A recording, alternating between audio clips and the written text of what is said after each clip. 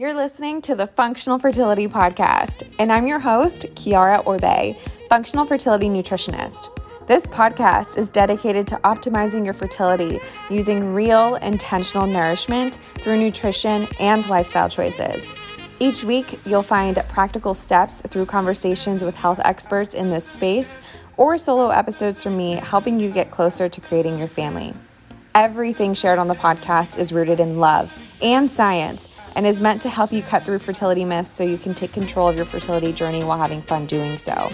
And if anything resonates with you, please feel free to leave a 5-star review and rating so that we can continue having incredible guests on the show. Thanks for listening and enjoy.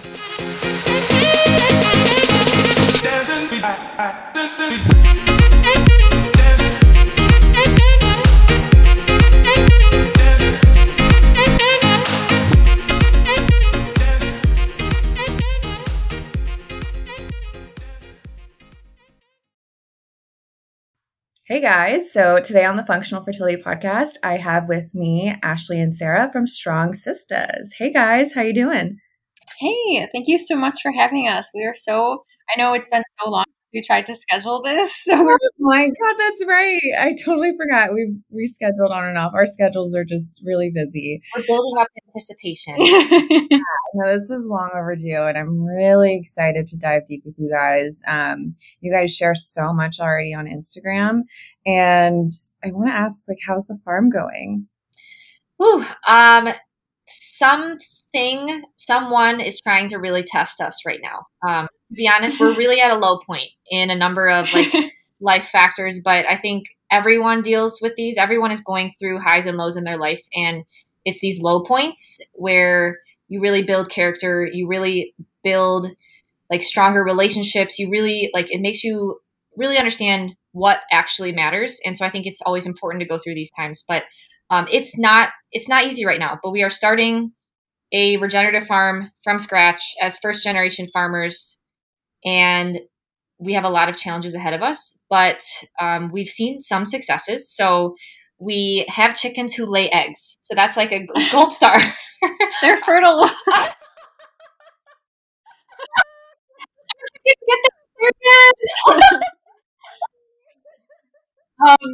So yeah, we can keep our chickens fertile. That's good. As we'll get into. But yeah, I like to kind of explain it as if you've seen those home shows where they do home flips, where someone buys a really creepy old house and then they fix it up and then either live in it themselves or sell it. So we kind of bought this property that has great potential. However, it's been used for industrial ag, corn and soy for a number of years. And so the fertility, like us, the fertility is super low on those fields. And so it's going to take a number of years, really strong, motivate. We have to really be persistent with what we're doing on those fields day in and day out. So this is the parallels between dedication to human fertility with dedication to land fertility is the same. And it's a long process. So we are in the process of trying to flip the land.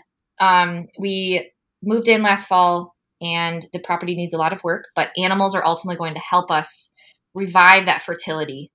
And so it'll be 2 to 3 years, but we have egg layers right now, and we'll be shipping our eggs corn and soy free, low PUFA, and then we will get sheep here eventually. But yeah, definitely some challenges, but it's expected when you kind of take on a big project like that. But similar to our health and healing, land healing takes time as well. I love it. Can I just say that one of my dreams is to have a chicken coop and have farm animals, not a whole farm, but I am realizing there's a lot that goes into it. And it sounds very nice and lovely and all the things that I want. And of course, if I want it, I'll make it happen. I'll learn all these things. But you guys are definitely giving me a little preview into what goes into it, which is a whole heck of a lot. So major props to you guys. It's a big project, but I'm sure really exciting, thinking about the end goal and stuff and just kind of moving through everything. I mean, you guys knew going into it, it probably wasn't going to be one of the most seamless, easy things as well. I think that's something that requires a lot of work, but if there's anyone, any duo that could do it. I feel like you guys are it. Well, we appreciate that. Yeah. Wow. But so I am excited to learn more about your story. You guys probably don't know this, but I've been following you guys for a very, very long time. Like back in your carnivore days, I think I like used to binge watch like your YouTube videos like very, very long time ago because I actually tried going carnivore for like a week. I could only sustain it for a week. I was having like really bad digestive issues, like circa like 2018 or 19. You had a video about that? Oh, you're too scarred from our videos. Oh no, not at all. I was like, oh man, these girls are like, they're badass. Like they're doing it, and you're lifting and all that. And I just, I couldn't sustain it because I was like, I'm hungry. And, now we know like and I want your like opinion and your take on everything and like what you've been through to kind of, because we know that your story is, missing periods. So how long have you guys been missing your periods for? Yeah. So I lost my period sometime. Okay, so during my teens, and I think Ashley is like a pretty similar journey. Dealt with a lot of like eating disorder, never really eating enough, anorexic. So naturally, like going through puberty, I did not provide myself optimal fuel or nutrients to even like start the process. So I went my teens a lot. Like I did get it when I was younger, but then I lost it when I went through this like stage of eating disorders. And so I would kind of get it on and off. And then in college, I got an IUD. So I kind of just like masked all of it. I just didn't even know what was going on. Got the IUD out, and then I went like 4 to 5 years of nothing. And so that led us up to our like HA, hypothalamic amenorrhea journey. And she is even longer. Yeah. So I am slightly different than Sarah. Sarah, I would say, definitely went through like the cycles of like very, very, very lean and then like gained a lot of weight and then very, very, very lean. Like you went through like 1 or 2 of those cycles. I am case in point orthorexic. Like if someone were to look up definition of like orthorexic teenager, you would see a picture of Ashley Armstrong. So when I was 13 or 14, I got really into soccer and I started going to this like training facility where they started talking about the importance of nutrition for performance. And I'm like, I want to be the best player there is. I was obsessed with Mia Hamm at the time, and I got really into nutrition. And like ever since that day, Kiara, like I have been obsessed with how can I eat my best to perform my best. And of course, at that time, I was doing like whole wheat bread, brown rice, grilled chicken, and broccoli. So very low fat. And low key, very low nutrients. Yeah, honestly. And so I was never anorexic. I always knew that I needed to eat to be able to perform well. So I never did like really low calorie, but I was always underneath that threshold of like the amount of calories necessary for a very active female athlete going through puberty. I was right underneath that threshold of like, girl, you're just not nourishing yourself. And so I only got 1 natural period in my entire life. I played golf in college. And so I was like a very serious athlete in college. And my schedule was really demanding as like an engineer and a golfer. And so it's been about 12 years of amenorrhea for me. And I have dug myself into a seriously large deficit hole. 1 natural period when I was just like around 16, and then just a lot of working out and exercising, under eating, but never like super, super lean. So I could like fly under the radar as like, oh, she doesn't have too big of a problem. She's just like pretty lean because she's an athlete. And it was just accepted at the time that like, oh, it's okay. You don't have your period. Like there are these methods that you can do when you're like older and can get pregnant, like no big deal.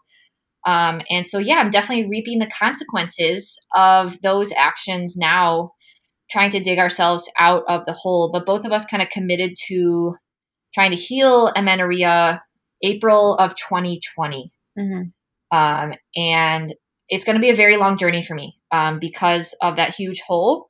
And then we are undergoing a tremendous amount of stress right now in life. So yeah, that's kind of a little overview of.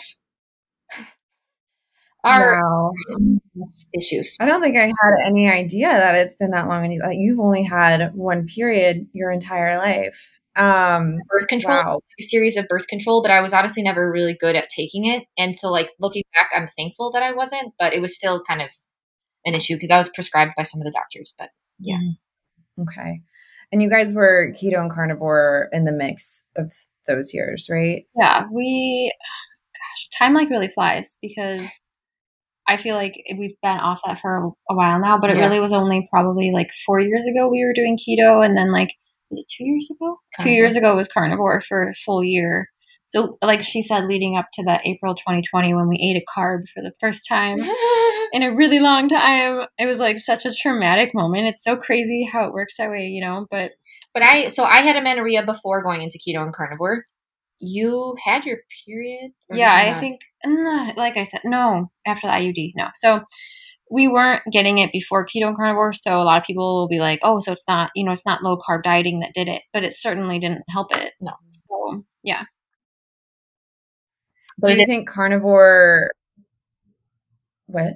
It didn't fix it either. Yeah, that's true. Did you guys struggle with digestive issues too? Well, so we would make videos like digestion on carnivore. So we'd really learn a lot, like why that might be the problem and stuff. But I would say that it was never optimal, like where we hear about the 1 to 3 times a day, every single day, like what it should look like. It wasn't at its worst though then either, because I think other factors were suffering a lot more. And I think that it was coming to this point of getting at its worst towards the end of our journey. And that's what really kind of like was the switch for us to change something. But throughout, like especially throughout keto, it wasn't super bad. But then once we got to the end of that low carb journey, I think we were at our worst. Well, I honestly have always been constipated my whole life. And I think that's just like case in point, like this girl's metabolism and thyroid is just very low. Yeah. And I remember in college, we did like a training trip to Ireland for golf. I didn't poo one time and it was a 9-day trip. So I definitely had constipation issues growing up. And I think that that's just another symptom of someone who's undernourishing themselves and their metabolism and thyroid are really suffering from a lack of nutrients and a lack of calories and nourishment in general. And then when we went carnivore, honestly, that was the first time in a long time that I really committed to like a calorie surplus. And we actually gained weight on carnivore, which is like the opposite of what a lot of people go through because we were eating we were eating a lot of calories. So my digestion slightly improved in carnivore, but it ultimately didn't get to like 1 to 3 times a day until we started implementing pro-metabolic principles and we saw our body temperatures rise. Mm-hmm. But it's honestly gone a little bit backwards because of our I don't even know where you want to begin. Environmental toxin exposure. I was going to say, so I mean that was going to be my next question. Like, what has improved since implementing those pro-metabolic principles, other than temperature? Because for a little bit, Sarah, you got your period back. Yeah, we've got to split it in half. Okay, right. So this is really hard to. Who haven't been following us to understand, but so yeah, I got my period summer of 2020, so 4 months after implementing the pro-metabolic. Okay. And it was awesome. I think we were really prioritizing like low stress. We were eating in a surplus and just getting an adequate amount of carbs in. I will say that one thing we didn't need to do was like we really used the all-in method, meaning we like really ate a lot for like our 3,000 bodies. calories. We went from very low carb to no carbs to a lot right off the bat. And I think that if I could go back, I might have done a slower transition just for the mental side of things, because being female in the space, even if you don't even have, I mean, okay, honestly, who doesn't have body image issues at one point in their life? So seeing your body go through such a dramatic transformation in such a short amount of time is very hard. And it makes you question yourself along the way. Even if you do succeed and get your period, like you can't belittle that it's challenging, to cope with those kind of stresses. Ultimately, it's a stress. So if I could go back, I might have done it slower, but I'm still so grateful that I got my period. So yeah, I got my period in the summer. And then we moved in October of 2020 to the farm. Moving is very stressful in itself, but then come to find out, we moved into a really toxic environment that we tested for high levels of mold and biotoxins such as Bartonella, actually in our HVAC, which was blowing all over the house. So the combination of these stresses when last fall and moving to a new place, I started dealing with like really weird symptoms that were really impacting my sleep. So I saw my sleep health go to absolute crap. So naturally, like this just got into a really bad cycle of like poor sleep, high stress, poor sleep, high stress. So all of this impacted my hormones, my thyroid, and I lost my period again. So that was like November, and since November 2020. So what is it? It's almost August 2021. It's just been this like uphill battle of, okay, how do we heal from this? We're basically at like step 1 of our healing journey again, because we are dealing with a lot of stresses. And how do I get my period back in the midst of all this stress? And I think that's something that we're so fascinated with now, is like pretty much having to understand your environment, understand all these different sources of stress, and like what can you do every single day to make yourself okay? Because a lot of us don't even recognize all these different sources of stress are impacting us. And there's got to be a way through, like sometimes the obstacle is the way. So that is honestly what we're trying to figure out right now and work through. Yeah. And I think we're on our way back up. Like you can't lose hope. But yeah, I hope that. Well, I think it's important to note that. So we were in Illinois when we first switched to pro-metabolic principles. We're feeling really great. And then Sarah gets her period back. And then we move, and we didn't change our nutrition strategy. We didn't start fasting or anything like that. We just simply changed environments. Mm-hmm. And that simple environment change with all of the like environmental toxins in the new home was enough to make her period go away, and then also give us both weird adverse symptoms. And so we almost felt like we lost and regained our health. Or sorry, we regained and then we lost our health, and we're now climbing back out of that. So I feel like whatever the experience we went through has definitely like pushed us down. But we are remaining hopeful. And I think it's really helpful that we have each other, because if one was going through this by themselves, like it would be very hard to be really hopeful every day that like health can return. Yeah. Yeah. No, thank you for sharing that.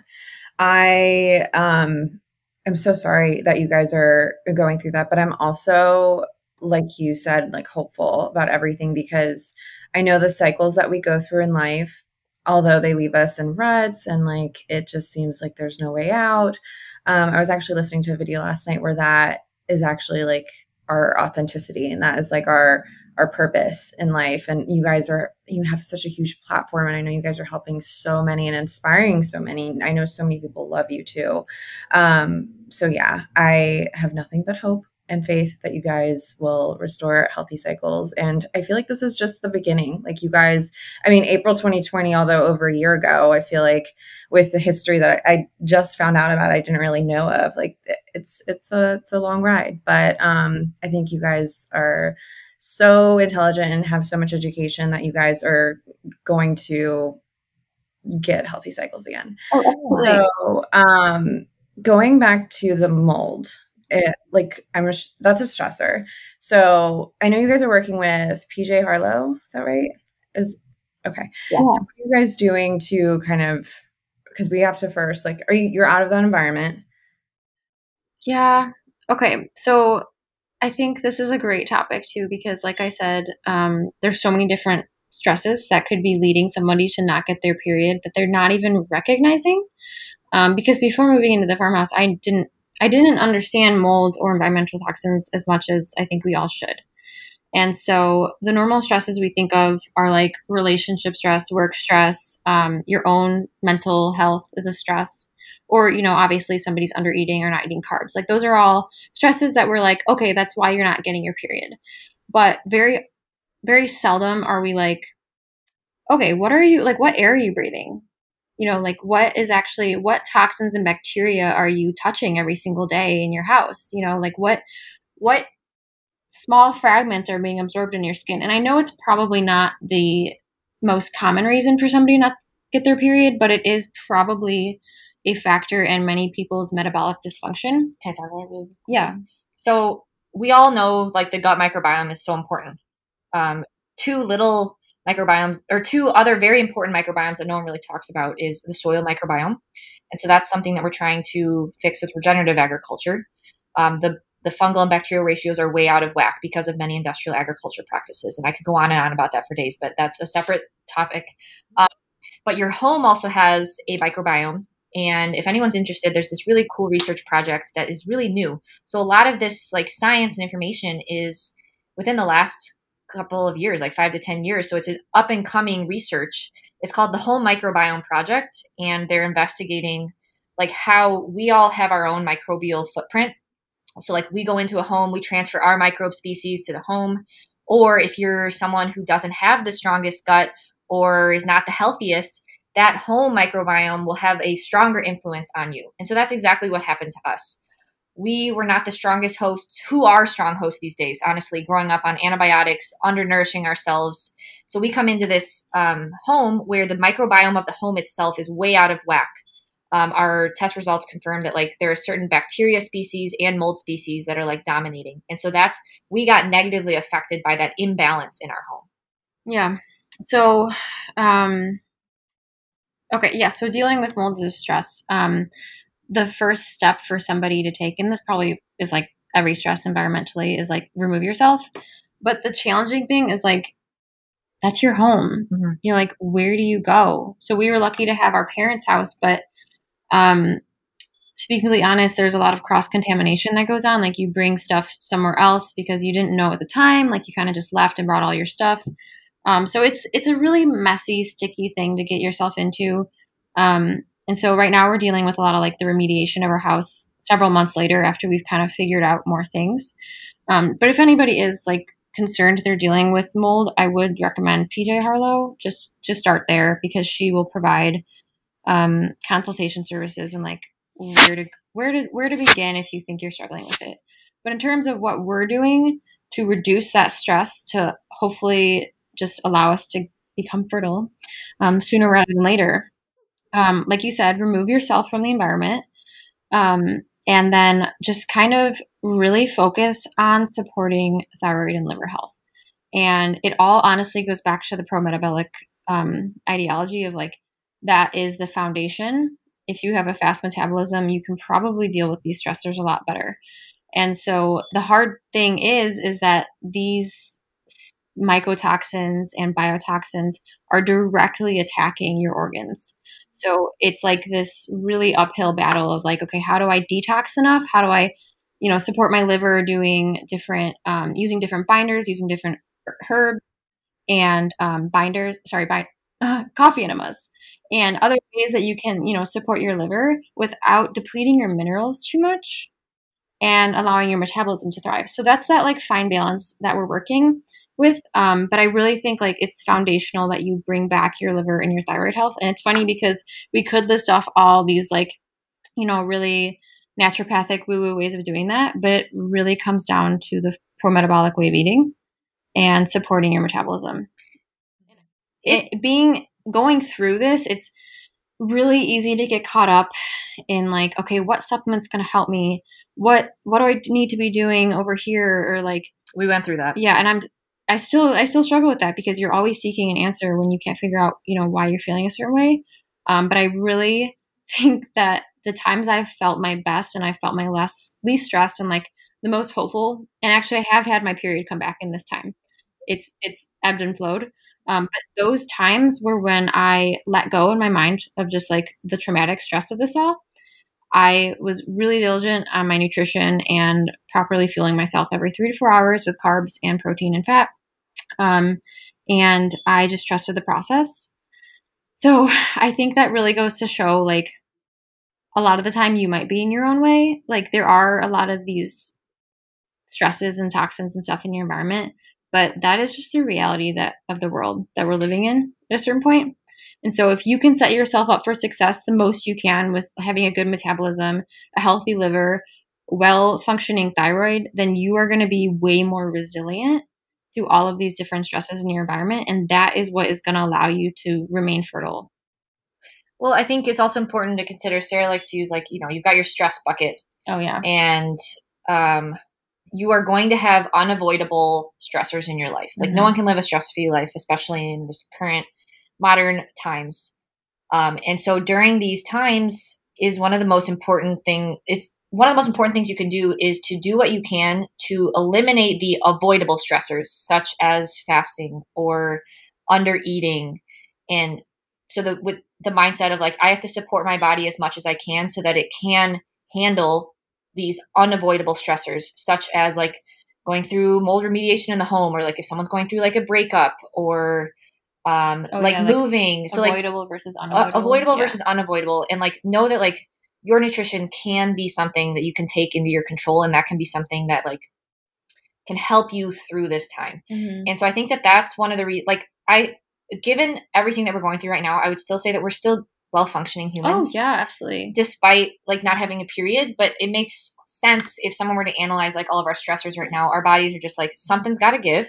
Yeah. And this is not essential, technically, given all the detoxing and all the things that you're doing. Right now may not be the time for a period. And I'm just trying to be gentle and kind to myself with, like, what I'm telling myself every day. I'm trying to avoid you're broken, you're this old rusty car, good luck getting your car to start again, versus, like, I understand that right now is really stressful, and I am confident that in the future it's going to come back. And, like, Morley Robbins likes to tell us that we should always be saying, I love to be in balance. I love to be in balance. I love to be in balance. So taking what you can control slightly and making those non-stressors would be my biggest piece of advice. But I still haven't got my period back yet. So we're still working on it, but I think that that's helping my mindset the most. With time. Yeah. Sarah, you had mentioned just, like, letting go, and that is when you felt your best. That's when you got your period back. How did you let go? Like, that's like one of the hardest things that someone can do in their healing journey. Yeah. Wow. There's a lot of factors that go into this. So I haven't been the best at this. Like, to be completely honest, I feel like I have PTSD. Like, it's very challenging because this has impacted my sleep. And so that's, like, if you're somebody who actually is hypothalamic amenorrhea, you probably know what it's like to have insomnia because your hormones aren't functioning well. And so you have all this time lying awake at night to think about this. So I got into a really, really nasty pattern with that. And, like, my sleep is still not that great. But what I've had to do is, I mean, not only, like, repeat these daily mantras of, like, I'm healing, like, I'm coming back into balance, but I did seek out a lot of different therapies. So we go to biomagnetic therapy. Wow. So it's it's really hard to explain, but it's really fun. And I think just putting my trust into something that made me feel good. So somebody else might go and they might not get anything from it, but I went and I felt great afterwards. But if someone believes in, like, that EMFs are causing issues to the human body, then it follows those principles. Yeah. It's basically, it's restoring the pH balance in your body. And it goes hand in hand with, like, Rife. So using, like, frequencies. Okay. If you have, like, a Rife machine. Mm-hmm. So I used, the woman I go to used the Rife machine on the Bartonella that I had or have. And I felt dramatically better right away from that. And so I really put my trust into that. And at that point, I was just like, okay, like, you know what? I just saw some improvement. I'm going to just keep going forward. I'm going to stop looking up things online. I think that is huge. Stop typing into Google your symptoms and self-diagnosing yourself. She's talking to herself right now. I am telling myself Listen to yourself. That's huge. So, like, it's so important. You cannot do that. And then also just, like, I had to stop second guessing my nutrition, being like, okay, well, it's not working right now. Like, something's wrong. I need to tweak something. But truly, like, no crap, it's not working. Like, there's so many other factors going into this. You have to find something to trust and believe in and stick with it. And then also just clearing up different relationship problems. I got back together with, like, somebody who was really good for me, who really has my best interest at heart. And so feeling safe in that way, and reaching out to other people like Ashley. We kind of stopped talking for a while because we were separated and it was just really traumatic. So recognizing that isolation and like being by myself was not actually serving me, and I really needed to reach back out to my sister and use my support and tell myself every single day, like, I'm so fortunate to have this support system. And like with this, my soul knows what to do. Like my heart knows how to heal. So daily mantras, really leaning into good relationships, and then finding something to believe in. Like, even if it's like the silliest thing, just finding something to hold on to get you through. Those were the biggest parts for me. And like I said, at those times, I would see the most improvement in my sleep. So naturally, I could go and do like a really lightweight movement workout. And then that would lead me to feeling really energized in the day. And it's just getting yourself into that positive feedback loop, like a really good one. It's amazing like how much traction you'll build and how much better you'll feel. So I will say that it's been up and down. Like it hasn't been consistent with that just because of everything going on. But those are the things that have been the most serving to me. And I try to get back into them every time I see that I feel like I'm slipping. But yeah. So I think that answer, if I can chime in here a little bit, I think that answer will differ on everyone.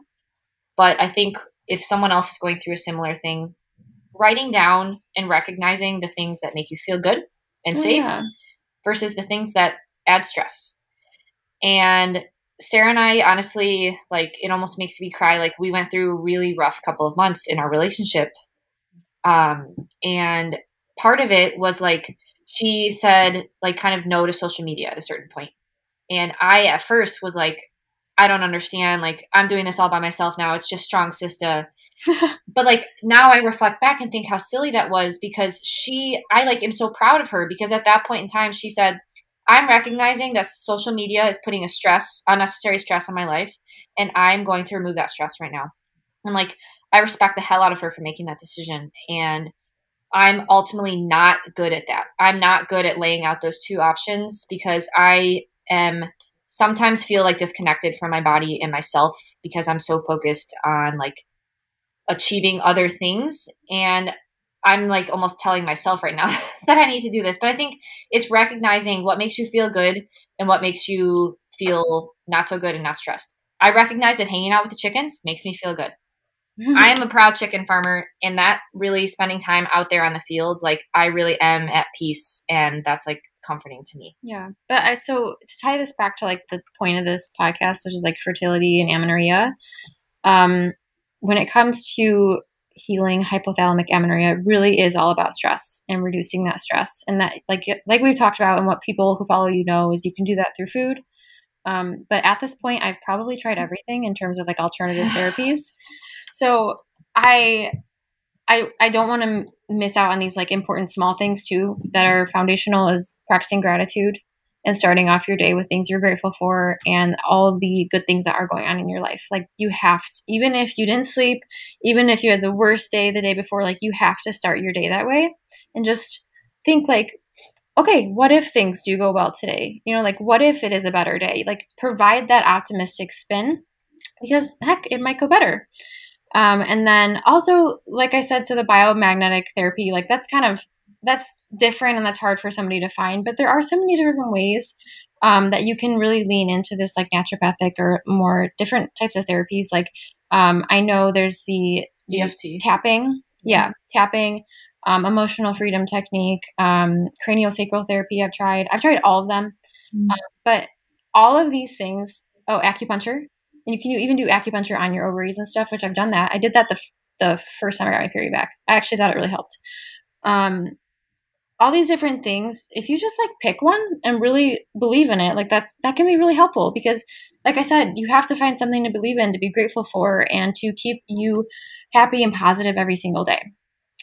So those are more of the bigger items. The smaller items, like the gratitude, the what if I can heal and I can be better. Those are things you can hold on to every single day. So I think that's just like, even for people who aren't dealing with amenorrhea, those are just like foundational. I agree. And can I just say how hard it is for someone to, especially if they're coming from like a diet background, they're so used to seeing like immediate results. And so for them to just pick one thing and actually stick with it, remain consistent with it, and actually trust that it will provide you with results is so hard. I like, as you said, acupuncture, I was like, oh, I've tried that. And I just went like twice and I didn't notice anything. So I stopped. And like but I'm sure there's a lot of benefit to it, but I maybe it didn't resonate with me, and maybe I'm trying like more of have you guys heard of network spinal analysis? No. It's like it's a chiropractor who does this on you, but it's kind of woo woo, I guess, but they do a lot of work on you, like they physically touch you, and then they also look like they're doing Reiki on you, but it's not Reiki. They're like pulling strings from your spine, and like your body's like moving, and it has a lot to do with like stored trauma and stuff. Yeah. So I'm like, ooh, I gotta try it out. Like I'm all about trying out the new things and finding what resonates with me. I did EFT too, and that helped me too. But maybe it's just like it serves you in just different phases of your life too. Like that fluctuates, and knowing that you can be fluid with what comes your way and the time that you're in.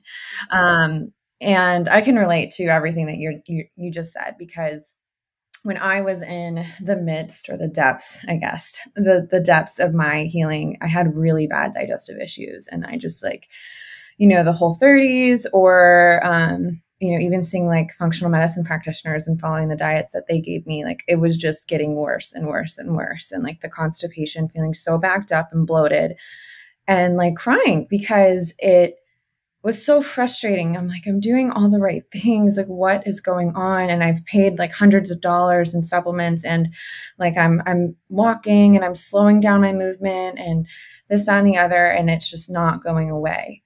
And well, at the time too, I was also eating a crap ton of nuts and seeds, but I didn't know that at the time. Yeah. And the only thing I knew how to do, because I think my healing journey was like the biggest spiritual awakening of my life, was just to like let go and surrender. I didn't know what that meant, but I just said, I'm just going to stop.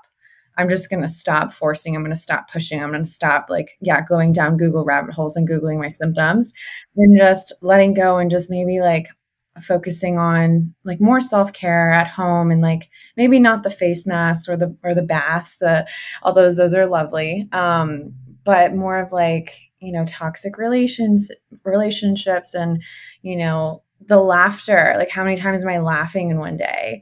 And that was kind of like just gathering my community was like huge for me in my healing. And then I started to slowly but surely see my symptoms start to disappear. I was like, oh, look, I'm laughing, I'm dancing, I'm having fun, I'm out, and I'm not like stressing about my food and trying to get my grocery list together, and just always with the lists. So, yeah, I mean, I think that's a big part of like why I became so sick. I have this like perfectionist. I don't want to identify with that, because that was also something that I had to let go of. I was like, I am sick, and I identified with that. Yes. Yeah. And so I aligned with the chronic illness community, although it did serve a place. Like I finally felt like not alone for the first time. I'm sure you guys can relate too. Like, oh, there are people out there like me. Like I'm not going crazy, because I felt so alone when I was in my own community with my people in my real life. And I'm like, why doesn't anyone else struggle with digestive issues? Like, right. How are they all fine, but they eat like crap? Like, I don't get it. So it definitely did serve a place, but I had to like seriously take a step back. And it's just the journey, like all of the highs and the lows. And I think everything is just teaching us. Absolutely. So, yeah, it was hard, but I feel like I'm in a place, and honestly, I don't feel like anyone, like you said, like living in today's world is ever going to be 100% like in optimal health, like no issues whatsoever. I think like we were just discussing, like the resiliency to the stressors. And if something comes about, how to pivot, and like maybe doing less and assessing, and kind of just doing a lifestyle audit. Because I firmly believe that nutrition and like supplements are like one of the easiest things that we can do, especially if you're someone who's like, you have a history with dieting, and you're good about like cutting stuff out, and you know how to be on a schedule. But the hardest thing is like those lifestyle factors and implementing those. And, but I think every day we show up and we're showing up on a mat, and it's a daily practice. I don't think the goal is to be perfect by any means. Yeah. And so the whole letting go thing and not being perfect. So I know there's a lot of advice for people with amenorrhea to just kind of like go all in and eat whatever they want. And I think from a mindset point of view, like that could be really good for somebody who is really prone to using those lists and feeling really stuck by the rules and stuff, and like that stresses them out.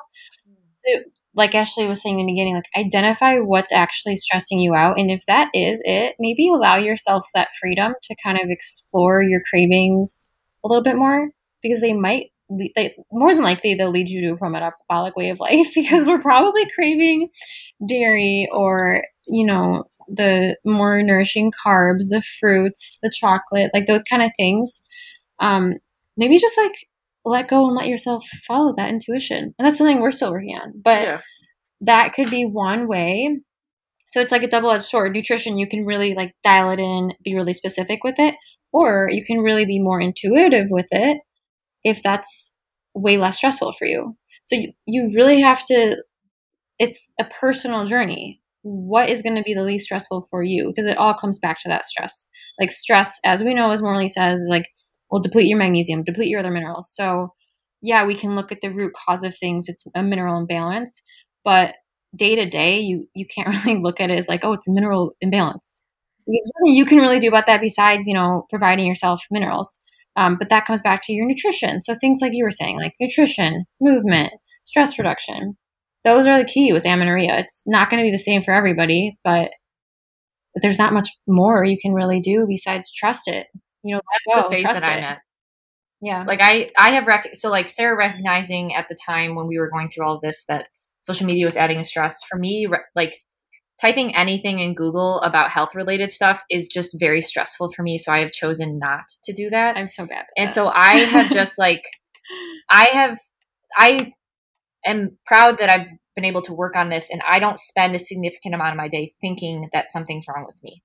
I am trusting that I will get my period back, and I recognize that right now is a really stressful time, but that is something that I've really worked on, and I think it's important for anyone else that's going through like healing of long-term amenorrhea, because it is a very long process. And if someone were to spend like long moments during the day looking things up, spending like their mental energy and honestly like glucose and calories in their brain on thinking that they're broken for like 2-3 years, I think that that's going to like push you backwards and cause even more harm. So I honestly have faith and trust in the process, but I can't Google search health things right now. That's just, That boundary, it's so strong. I love it. And that's tough because, you're so used to doing it for years, and all of a sudden you're like, nope, that's it.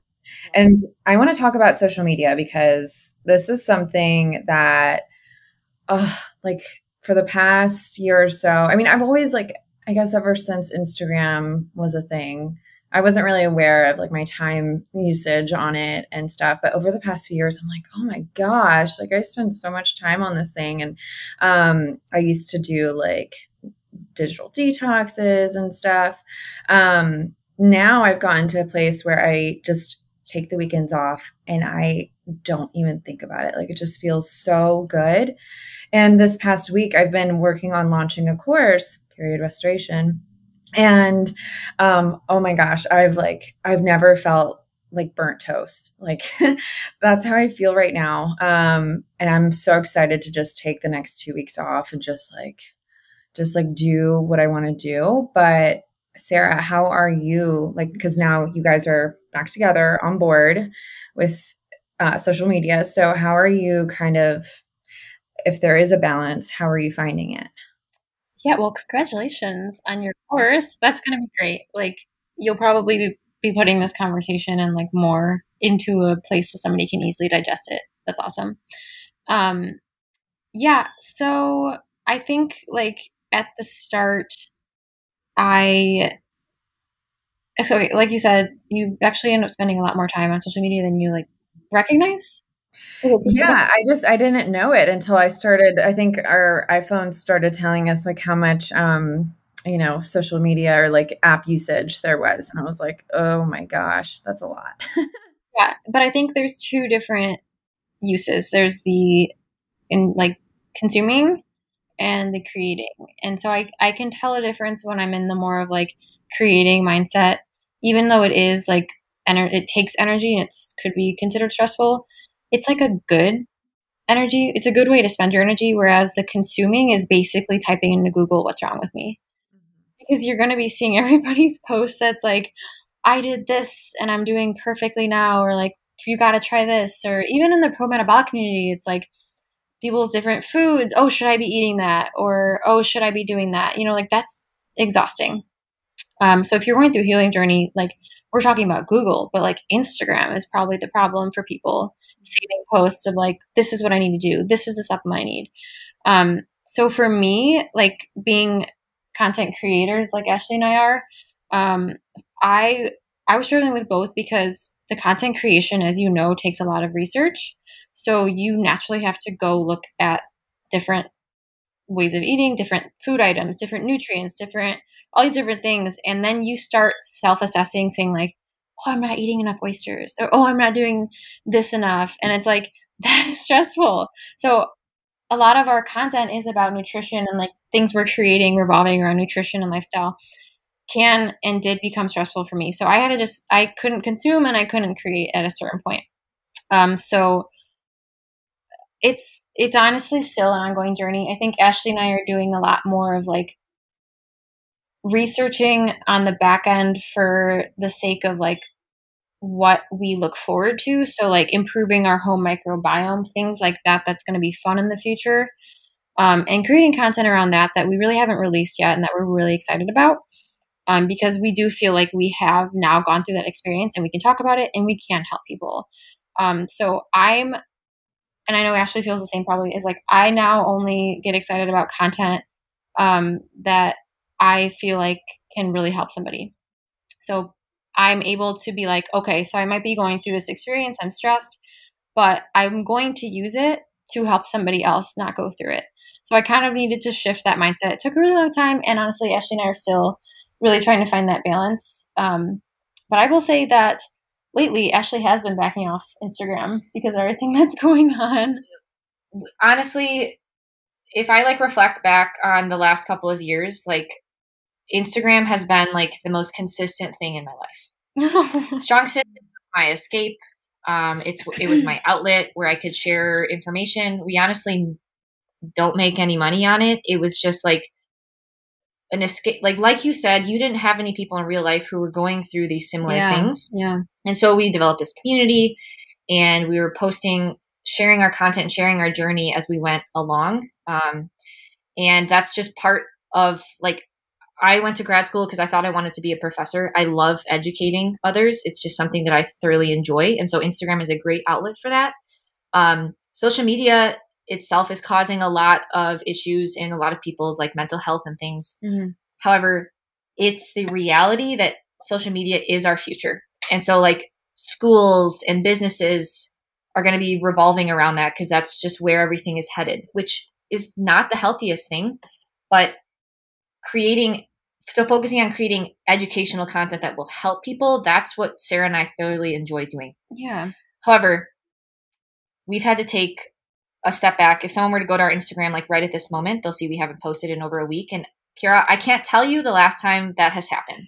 This is something we struggle with because I would be like, girl, it's okay. Like the world's not going to end. Like you have to put yourself first. And she's like, no, it's been like 3 days. I have never personally gone through as challenging of times that we're going through right now. And so like, I am accepting that it's okay.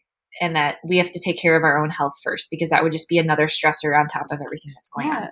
So I think Sarah is the really good balance in the Strong Sisters of like recognizing that social media can be another stress. But like she said, when we are at this really, like, I feel really good about social media on a regular day to day. Like if we weren't going through our current environmental situations, I like to say that we do like 90% content creation and like 10% engagement.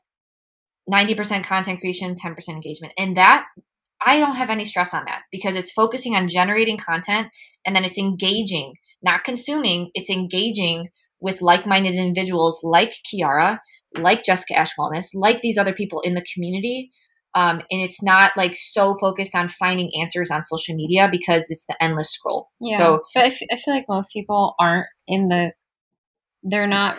Okay, so if you're listening to this and you're more of like a user, just like looking for the information, it's important to have those people that you trust, but like stop seeking beyond that for a certain point and give something like a consistent try and focus on, even if it's like just your life, get excited about your daily life and create content around that. Yeah. If you have to be on social media, right? Yeah. Like always just try to create more. Yeah. Because that's going to release different hormones in your brain. It's going to get you excited. You're going to actively try to like have a good day to create something about. Yeah. Maybe you'll make some art.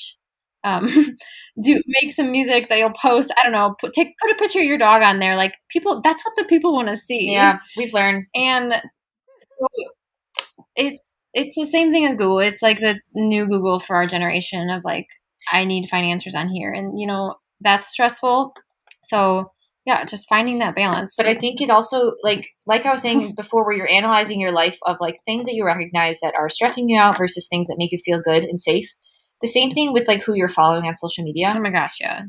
Like filter that out. If there's if there's an account that for whatever reason like trolls you or like adds stress or something like that, just make sure that you're filling your social media with people who are upbeat, making you feel good, sharing inspiring stories, putting a smile on your face. Like that's what your feed should be filled with, not necessarily like, I don't know, like trolls or people trying to like put others down or things like that. Yeah. And all of this is so new still, even though social media has been a thing. I mean, I remember getting on Facebook for the first time in like 2007, but gradually they have just like integrated so many things so that, yeah, our internet is essentially like Instagram. Mm-hmm. That I don't really, there's so much that you can do on that platform. It's more than just like sharing photos now. So it's a new stressor. And I always tell my clients, like, we have never in our human existence been exposed to this amount of stress. And I don't mean like emotional stress. And maybe that brings on emotional stress, but like, the EMFs and the social media scrolling and all that comes along with that. And like the insecurities that arise. And it's just like, you really have to know these things that you guys are sharing so that you can become aware and like have, not boundaries to close people off or like close off, but it's rather like a loving way to yourself and to everyone else around you. Because I know if I am more of like a user, like I was yesterday, because I was trying to figure out what the heck I was going to post for like a reel. And there are like these different sounds. And then I was like scrolling. I'm like, oh my God, my head hurts. But yeah. Get into those. We don't know how to do it. Don't. You guys like post wonderful content. It's so funny. But yeah, so that was like, it really got me. I was like, why do I feel like crap? Oh, like for the first time in like a really long time, I was scrolling. But it's just the awareness. And of course, meeting yourself with grace and not like beating yourself up about like spending too much time on social media. It's just like knowing how you feel when you're spending the majority of your time with your friends, with your loved ones, with like sunshine and grounding and things like that, and just doing things that you love and like being creative. And I think we will notice the difference in our health and how we feel. But I think maybe you do have to like experience both ends of the spectrum, like, spending all your time on social media and stuff. But I'm really happy to hear that you guys are in your rhythm, are in your flow. You're soon to get your flow. Oh, yes, literally. We're kind of we're living at our parents. This is our parents' house right now, and so like not having our own bed and like driving to and from the farm. We're definitely like out of routines, but we are like in tune with things that are going on, and we're respecting ourselves, setting boundaries, learning to say no, and giving ourselves like time and grace during this time. Mm-hmm. Yeah, that's hard because saying no is like, there's a lot of like people pleasing behind that I'm still like growing out of. But that's awesome that you guys are doing that. So we've covered a lot today. If there's someone out there who is listening, struggling with hypothalamic amenorrhea, what is the number one recommendation that you would give to them? I think you just said it best. Is like giving yourself that grace. Like you might like you can't blame yourself because, like you said, there's just an astronomical amount of stress in this world these days, and you might have done some silly things in your past with the dieting and all that stuff, but you can heal. Like the human body is absolutely incredible. I've experienced it for myself multiple times now. It might have gone away again, but I know it's coming back. So give yourself grace and don't doubt it for 1 second that your period's coming back. Like you have to have that confidence. If it takes praying every single day, you do that. Believe it and it will come. I love it. What about you, Ashley? Any words? Like Sarah said, I think that it is first and foremost the most important thing to forgive yourself. Mm-hmm. So I spent a lot of mental energy, like being hard on myself, being like, why were you so stupid all throughout those years? Like, how could you do such a thing? And like in this day and age, it's easy to fall down this path. And so don't be mad at yourself. Don't be angry. You are part of the majority. Exactly. Like that's a sad thing, but it is the reality that like this is happening to a lot of people. And it's largely because of a lot of these like social pressures and like trying to be lean, like the models and things like that. And so accepting yourself and saying like, it's okay. And there are other girls who are going through this. It's not just me. So that way you don't feel isolated and you don't feel like I am completely broken. Like I am this rare thing. Like even if your friends around you have their period, know that like there's thousands, millions of girls who are suffering from hypothalamic amenorrhea too. So that was like a really important step for me in forgiving myself for damaging my body for a number of years. And like Sarah said, it can return. And especially, so I'm talking specifically to people who've had hypothalamic amenorrhea for a really long period of time. Strap in and enjoy the process because it is going to take a really long time. I'm a year in and I still don't have my period. I know it's coming, but just don't expect it to be a quick fix. Have realistic expectations for yourself that it's going to take time, dedication, nourishment to get back there, and enjoy that process. Because if you're like upset about it every single day, or you think that it's going to come back in like a month or 2 months or 3 months, it's not. And that's going to put more stress on yourself. So forgive yourself and understand that it's going to take a long time. And I think that those are two really important mindset shifts that are required for you to enjoy this nourishment process and fertility restoration. I love that. There's this book, Awakening Fertility, and in it she writes to invite the excitement of everything that's to come. Like say if you're swapping out like endocrine disruptors in your environment and stuff, like that can be stressor, like plain and simple. Thinking about like everything that you have been exposed to in your life, like that can be stressful, but you can get excited about all the things that you're going to invite into your home, but not the anxiety that comes along with it. So that's beautiful. Like that hits home for me because I became victim to the mold and the toxins, and I have become so anxious about it. So you're right. Let's invite all the exciting things to come and all the beautiful babies that will come from all these ladies fixing their periods. That's such a good mindset. I honestly love that. Oh, good. I'm glad it was helpful. Thank you guys so much for coming on the show. I enjoyed our conversation so much, and I know everyone will. Well, thanks for having us. Yeah, I really hope that we come back on in like a few months as a success story again. Yeah. That would be amazing. That would be wonderful. So we'll definitely schedule that when it happens. Sorry, it's going to happen. It's going to happen. All right, guys. Until next time. Bye. Hey there. Thanks for listening to another episode of the Functional Fertility Podcast. If you want to stay connected, be sure to join the bite-sized weekly email list where each Monday I expand on social media topics to give you the exclusive tidbits of information you need to hear as it pertains to reproductive and metabolic health, fertility, preconception, and more. And if you're ready to dive deeper, be sure to check out my website, kiaramariewellness.com, to discover different ways to work with me, such as one-on-one work and my online course, Period Restoration, where I teach you the ins and outs of your cycle and how to transform your fertility, whether or not you're trying to have a baby soon.